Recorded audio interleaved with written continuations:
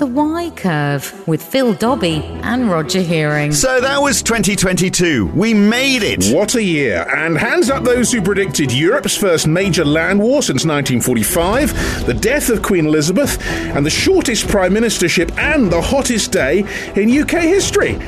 No, I didn't think so. So what chance do we have for preparing ourselves for 2023? What's coming? Alien invasion? Nuclear Armageddon? 4 more prime ministers? Or is it just a mugs game to try and see into the next 12 months? Well, we are up for the challenge. If you want some expert guidance, we've brought our crystal ball. The Y Curve. Well, I'll tell you what, whatever happened, it's got to be a better year than this year has been next year, hasn't it? Well, better in what sense? I mean, it's been great for news, hasn't it? Maybe for our game, perhaps. I mean, we haven't been able to get off in some ways, in terms of the vast amounts of things to report. But no, I mean, I think most people would say that 2022 has not been fun. And 2021 wasn't that great either, and 2020 wasn't. So the 20s basically... 2019, anyway. It's not been the roaring 20s, has it? It's been the destroying 20s. So could it get worse this year?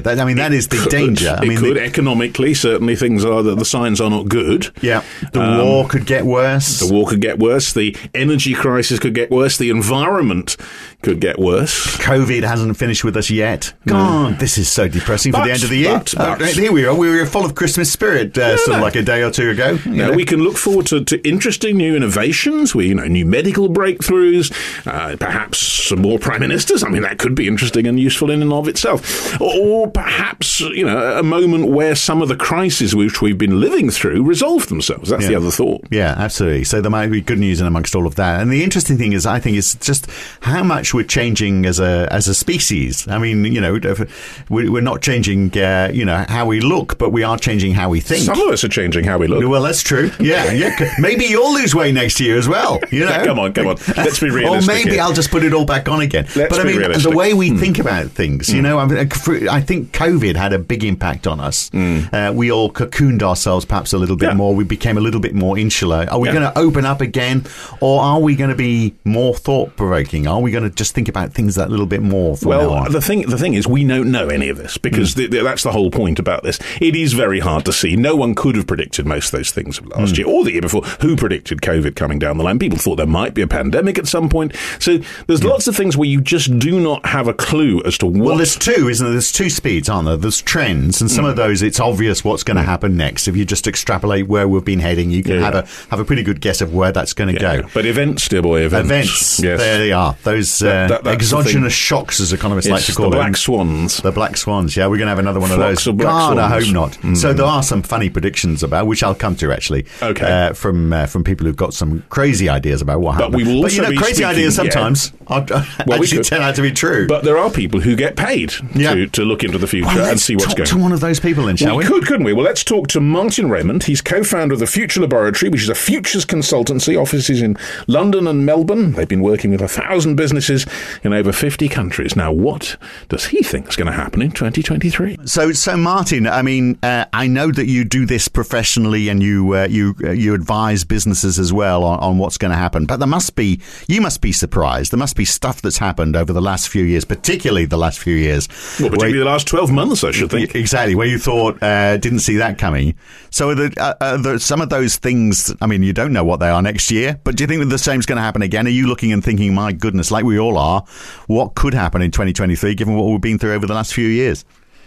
Yeah, I mean, the great thing about the future is that the only thing that is certain, I think, is uncertainty. And, if you think about COVID, very few people predicted COVID, despite the fact that if you look at previous pandemics, there was quite a lot of evidence pointing to, a pandemic that would occur at some point over the next decade. This is like looking at 2010.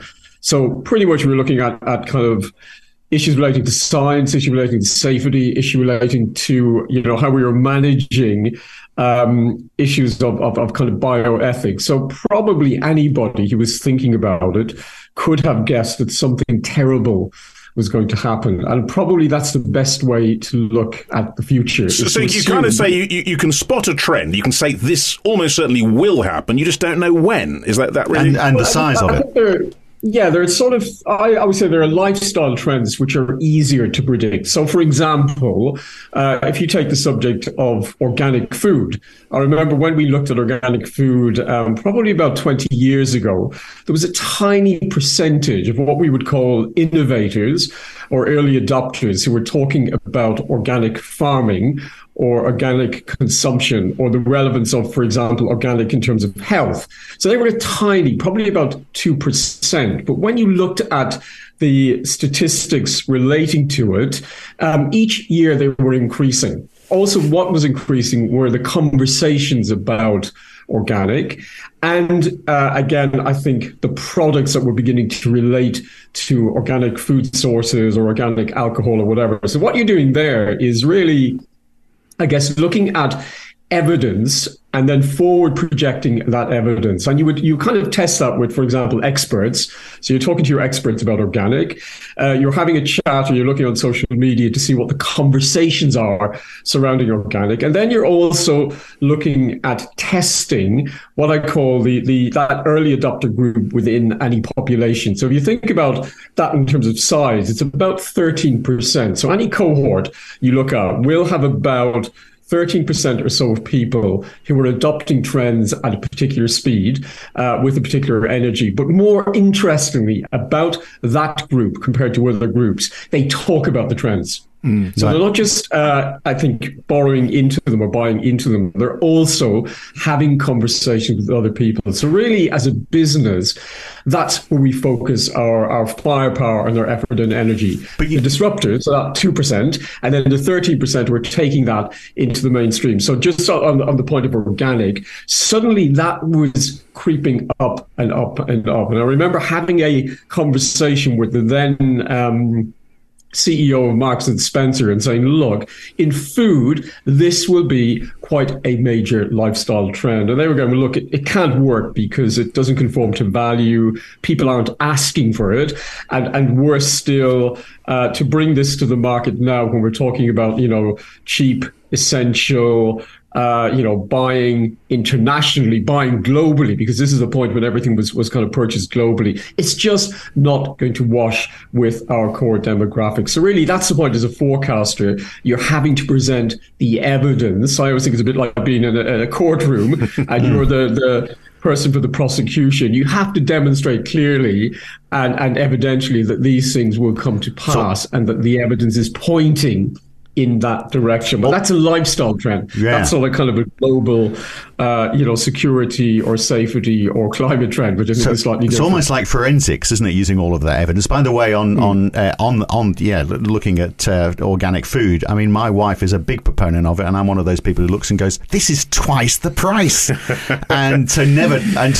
if I go shopping, I'll always go, "Oh yeah, sorry, organic cabbage. No, didn't have any of that, so I had to get this." But nonetheless, it is out there, and it is, obviously something, perhaps not at this particular moment, maybe people won't be thinking of it. But Martin, let's put you then on the stand. You talked about being in the court. So the prosecution case is that 2023 is going to be pretty awful in terms of the economics, in terms of the geopolitics, even in terms of perhaps medical issues. What do you think? I mean, as you look ahead, are you able to give the court any kind of reassurance?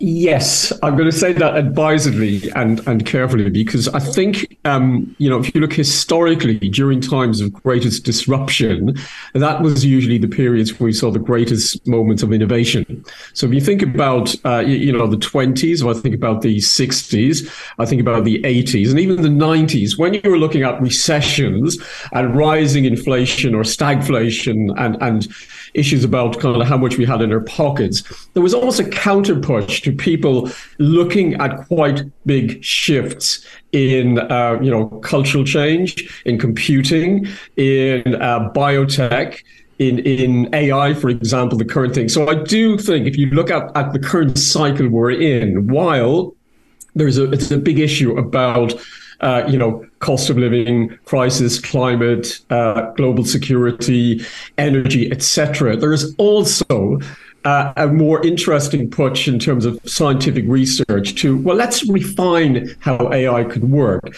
Let's look at how biotech and syntech can be brought back into the cultural debate. Let's look at an example of the great issues and debates of the day. When I remove all of the things about geopolitics, the big concern is longevity, for example, Alzheimer's, big debates about that. But we're beginning to see in different countries and in different research institutions a cycle of change and of shift and of discovery that I think over the next decade will bring out.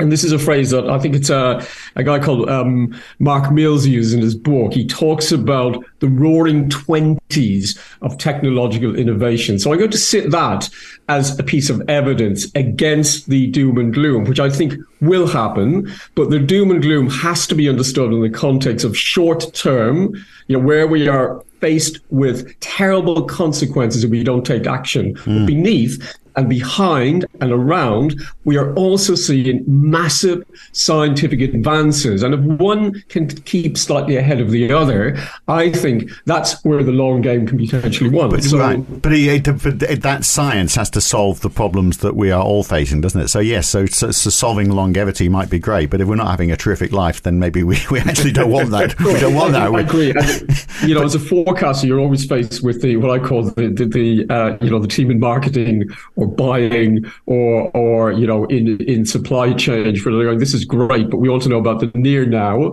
not the next long term. And I think that's always the tension that you're having to look at. So for next year, for example, you will see all in terms of food, the reactivation of, essentials, how we define what it is we put into our shopping basket.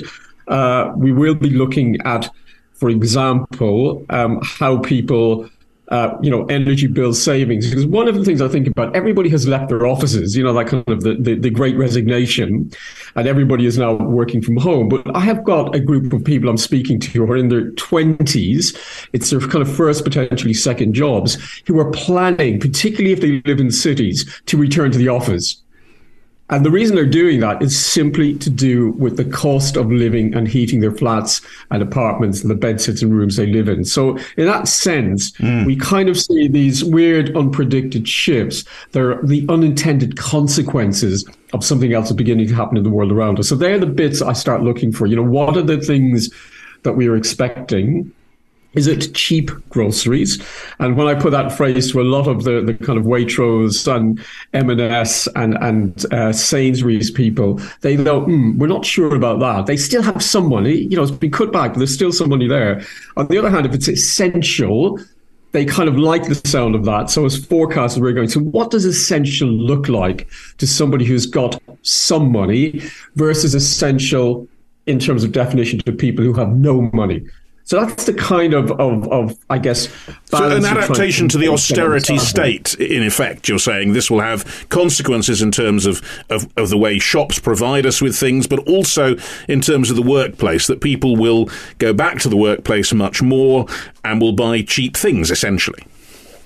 It's how you're looking at it, because I remember the first time retailers were looking at this would be in 2007-8, when they were looking at cheap products. You realize that the consumer, we did a lot of research then. We defined a group called the Just Nots, which I think at the time the government borrowed and started using to describe people who are just not able to afford X or just not able to afford Y. And when we spoke to them, what was interesting, while they had a sense of what essentials were like in terms of food, trying to buy something that was a bit better, a bit healthier, but not paying too much for it, in their houses, when we were looking around and chatting to them, they saw things like, for example, a flat screen TV was an essential.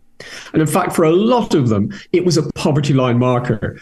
Access to the internet was essential. It was a poverty line marker. Quite a lot of people we were talking to had smartphones in front of them.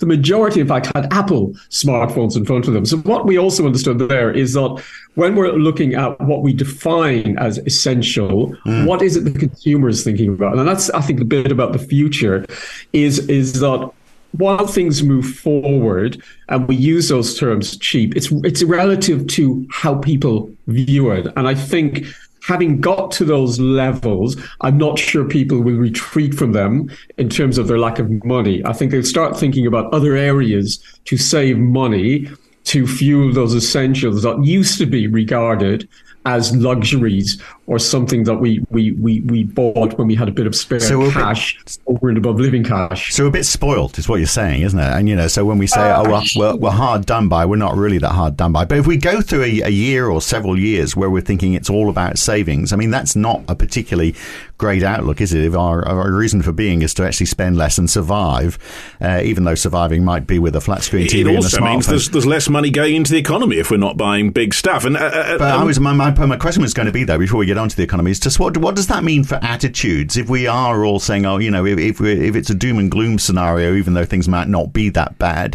what does that mean to society as a whole? I mean, are we losing our positive attitude? Are we becoming more insular, for example, as people? Are we going to cocoon ourselves at home more?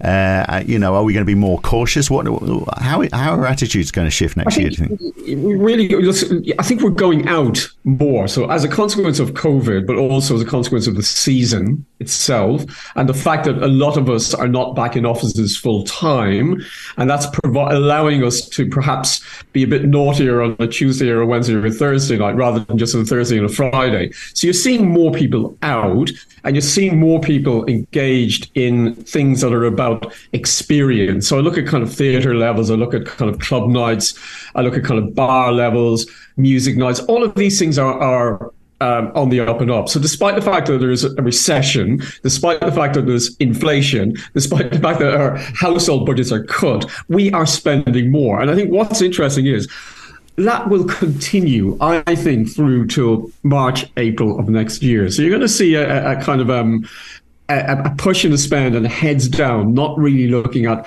the economic situation, because people, I feel, have been so starved of all of these things that they really don't want to hear the word austerity. So pushing into next year, you're going to see people still spending. Right. I think. But were you saying in May we run out? You say till March, April. Do we run out of money? Yeah, exactly. And I think you will see, the big come down, the big hangover at that point. And I think it's kind of where we start looking at. So what is it that we really consider as essential and important? And I can tell you some of the things that I'm speaking to consumers and experts about is we still think about sustainability.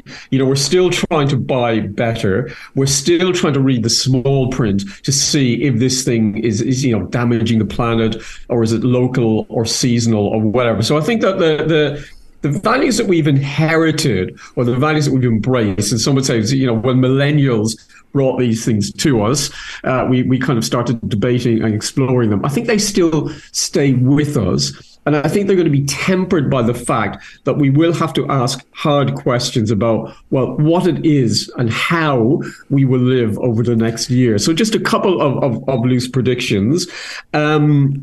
With energy, with ongoing strikes, et cetera, more people will decide long term, particularly as we enter the summer months, it's okay to work from home again. So I do think the current shift to hybrid working is something here to stay with the majority of organizations. It's cheaper for the teams working, and it's cheaper for the employers. So I think that's a kind of a huge shift. And that in itself has huge implications for our town centres, for the way we socialise, for how we use our cities, for how we think, I think, again, about community and sustainability and our kind of personal values as members or citizens. So I think there's a lot of gathering blips that will coalesce towards the end of next year, where you will be dealing with a different consumer type. You'll be dealing with I think, a rump of people who will have more values that will lean towards the left in pushing an opposition, where there's a current leaning towards the right, and a dominance of thinking that when I'm talking to people under 35 and 40, They find this whole thing quite strange and odd, views about Europe, views about immigrants, views about kind of climate, views about localism. They're kind of beginning to question them. So I think all of these are gathering and beginning to show themselves in different ways. So more progressive society is what you're talking about. Yeah, and the interesting politics of that, because what you're saying is, and we are, by the end of next year, we'll be moving into election phase potentially here in the UK. And the economics and, as you're saying, the social attitudes maybe, I suppose, making it more likely that, even than it is now, that there'll be a change of government. I think it sounds like you're saying, Rishi, don't change the wallpaper because you're not going to be looking at it for too long. I think that, look, I'm more focused on, I think, on the consumer, because I get, how people vote when it gets to election and they have to make hard decisions about their pay packets or about their community or the kind of their national sense of where they want the country to be. But if I take that aside and look at what people are thinking, and I take that into an age demographic, by and large, they want a fairer, more communal, more considerate, more libertarian, more outlooking, and more integrated. So I guess the debates we're seeing about Europe, I would also put a long-term prediction on hand that within 5 years, the European question will be back on our national agendas. Because when I, again, talk to people in the 20s and 30s, who perhaps weren't aware of the implications of the vote, or people, for example, yesterday I was talking to a group of people who, late teens, early 20s, they really didn't understand what the European project was about. But when you asked them questions, they thought, wouldn't it be a great idea that we were part of Europe? Wouldn't it be a great idea that we allowed free border movement? Wouldn't it be a great idea if we can go and work in France, Germany, Italy without all this hassle? So I thought, wow, okay, that's how it used to be. I've got a Mr. Farage on the line who wishes to object to what you're saying. What you're describing there sounds like a fantastic idea. When can that happen? Well, I think it's the other issue is I was talking to somebody recently, and they were saying, look, if we did nothing and waited, all of these objectives will be dead within 20 years. And that in itself does change the future, because when you remove the resistance to change or the resistance to what people want, that suddenly accelerates things in a different way. And I feel that it's a bit like when you're at traffic lights and the lights are about to change and all of the cars are revving up and everybody's getting ready, but it looks like nothing is moving. And then suddenly the lights switch and everything starts pushing forward and and I think that's where we are at the moment. There are so many signs that we're at a point of what I call phase transition, that everything is getting ready. So it's an economic shift. It's a political, societal, social media shift. So all of these things have been debated and have been negotiated, and we've kind of had cancel culture. We've had pushback against it. So suddenly, I think people are getting ready for a change. And I think it will be shocking for those people who don't want change and don't want status quo. And, when you chat to younger generations about, for example, Scottish devolution, Welsh devolution, Northern Irish, they have no issue with it. In fact, in some ways, they can't understand what the debate is about. So you think of a kind of almost a 60s moment, I suppose, if you look back, a point where the old disappears almost overnight.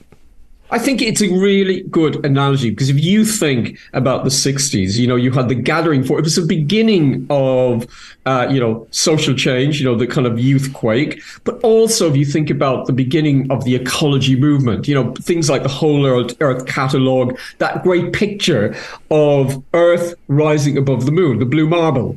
That was the beginning, I think, of an era where people saw change, saw the world as a shrinking place, saw the benefits of globalization, which is something I think is about to come back, but also saw optimism in a different way. And yet, if you look at the period, it was full of wars, it was full of dissent, it was full of prejudice, racism, misogyny. So I think it's not that suddenly people were enlightened. It is that light broke through the crustiness of what had gone before. But Martin, that was a period of economic boom as well. And isn't the whole problem with what you're saying? Yes, but if the economics allows it, and all the economic signals that we're seeing, and maybe you think differently for 2023, are not suggesting that we're going to feel better off as a people. I think in some ways, the economics are not hugely dissimilar, because yes, you're seeing, I think, America, while it's having a boom period, massive stress on inflation. Britain in recession. Germany, while doing well, will probably go into recession. France will go into recession. But if you look at previous recessions, certainly in the UK, it was the time when we saw an explosion in arts, when we saw explosion in innovation, when we saw explosion in new businesses coming through. Because when you're kind of down and against the ropes, you go, fuck, what else can I do except fight back, disrupt, innovate, change? So in some ways, if I overlaid periods of economic stress and political inactivity with periods of kind of scientific, social, or cultural advancement, I'd find that they pretty much sat one on top of the other. So I think my current feeling, and to that point about the kind of roaring 20s of technological change, I feel the thing coming through. I look at what's happening in Britain. Regions are fighting for positioning. They're investing in innovation. They're investing in kind of progressive change mechanisms. There's a huge explosion of diversity. For the first time, as we looked at the recent census, Christianity is no longer the dominant religion in the country. There are more religions, more ethnic groups, and diversity in itself brings with it differences, and difference brings with it debate, and debate brings with it change. So if I'm kind of seeing these things as negatives, as the kind of Farages would do, everybody else will go, this is a bloody positive. This is why Germany, are putting money and allowing people in from other countries, while they're encouraging people to apply for citizenship, while they're asking people from abroad to come and join them. It's not just because they need people there to kind of fuel the economic forces. They need people there because it fuels the intellectual and cultural and innovative forces. And I really think that, when you hear people worried about immigration and all of those things, you are hearing the same people who would burn printing presses and would wreck looms and would destroy, cultural progress, because change to them in any way is anathema, because it brings with it the point of debate, and it brings with it the point of personal challenge and kind of, cultural, uncertainty, which of course is what makes for a vibrant society. So I think the next year will see all of those things coming to the fore, and it will be an exciting place for people to be. Is that because we'll be actually meeting people face to face more? Because I feel like the last few years we've seen that views have become more extreme or more polarized because people have been online more, because they've not been seeing people face to face. So they're lost in the echo chamber of people who they agree with. Whereas if we get out more, then you're going to get a wider variety of opinions. And I wonder on that as well. To me, what would be a perfect vision is more and more of us work from home, but then discover that we don't want to be at home on our own all the time. So the WeWork model, where you go into your local town and perhaps you meet up with people from other businesses and share coffee and share ideas. Whether we find that becomes the new way of working, and that means we are sort of like talking face to face rather than talking through social media. So some of that good stuff that you're talking about, where we are challenged and you come up with new ideas because you share thoughts with other people that you don't necessarily agree with, becomes a positive outcome. It almost becomes like a new age of enlightenment. Well, I think it's all of those things, but I think essentially, if you think about the culture wars we've had, the gender wars, the kind of sense of things being cancelled out, there is a pushback on that, and it's not just older people who are pushing back on it.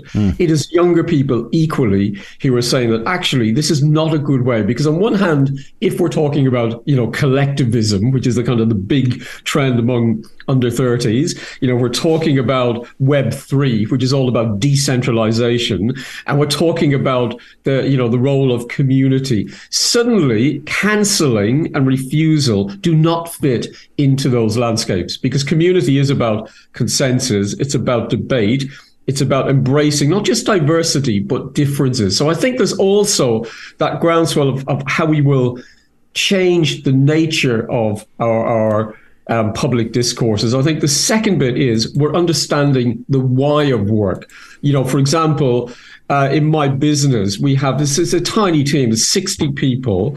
And we have, moving forward, and that probably was beginning to happen before COVID, people come in 2 days a week. And why they're there is, well, we have discovered from our research that collaboration, ideas generation, cooperation and cultural learning are better done face to face. But that doesn't require you to be there for the whole week. Yeah. But what you do discover is when you're there, you hear more voices and more enthusiasms and more differences. So I think we are not just redefining work, which I think is a good thing, but we're redefining how we have conversation, which is a better thing. Well, so if you think about the, like Telegram, Discord, even the changes that Facebook, or Meta rather, will inevitably make, it will be about allowing diversity and difference to come through. Well, I hate to rain on your parade, Martin, a bit, and Phil's, but I mean, my impression of the way that you're talking about social media sites and the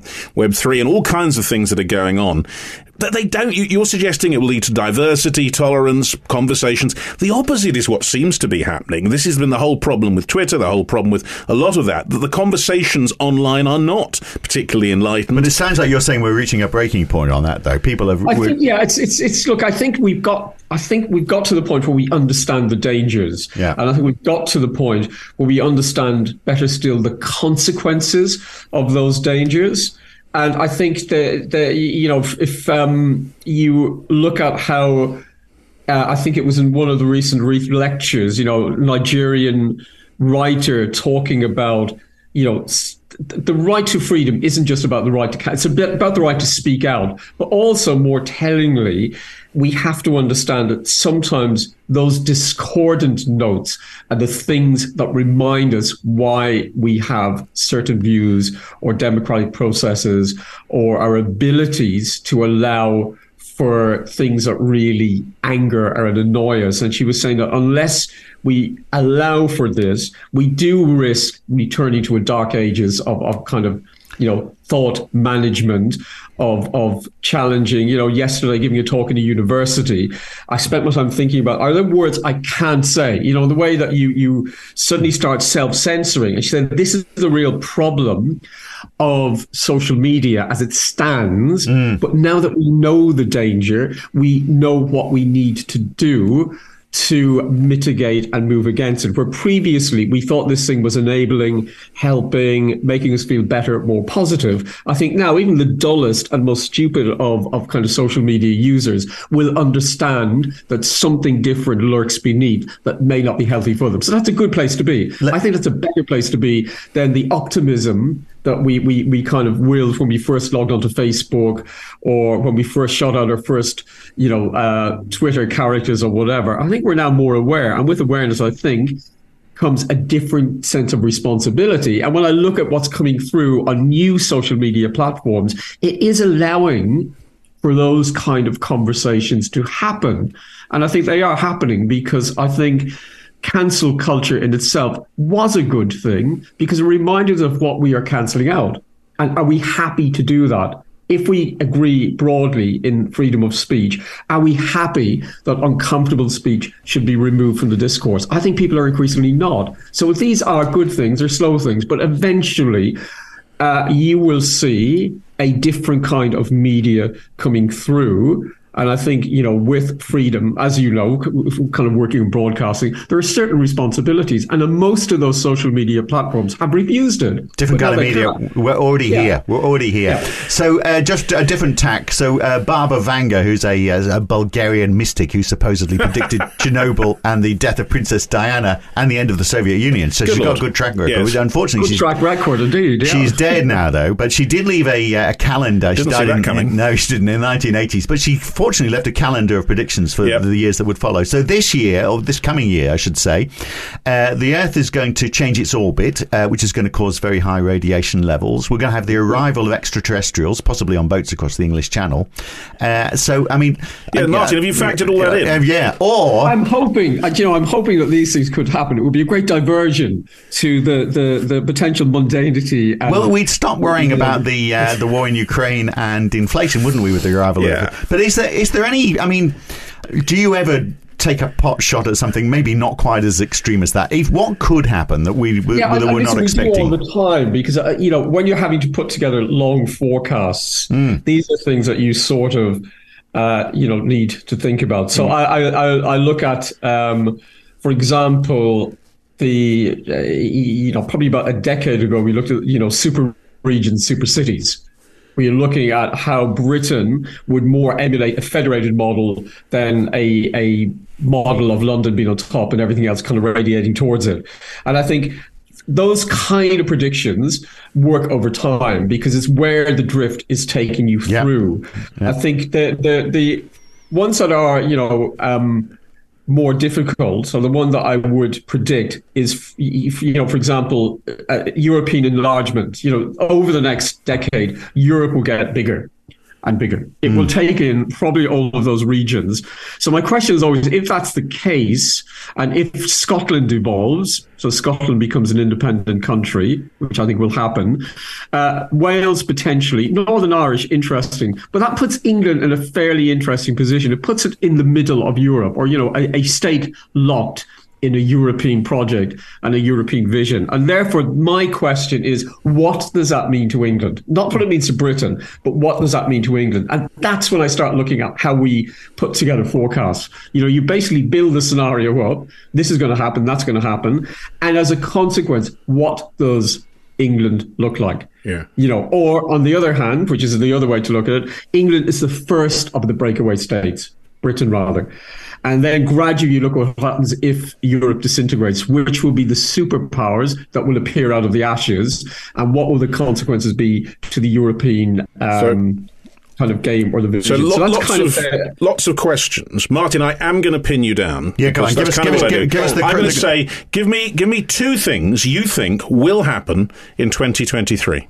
In 2023, okay, I think we are going to see the appearance of quite a lot of genetically modified or synthetically modified products in our shops and stores, which the consumer will be happy to purchase. So I think there's a huge appeal among 20-somethings to embrace GM or synthetic or clean, and I think we are going to see the continued rise of plant-based. I think that again is one of those things that will sit like organic, because it will become a bigger and larger option that a lot of people will opt for. And the third thing, I think we're going to see a big debate again about the relevance and role of the countryside and the city. So town and country, which have always sat in opposition to each other.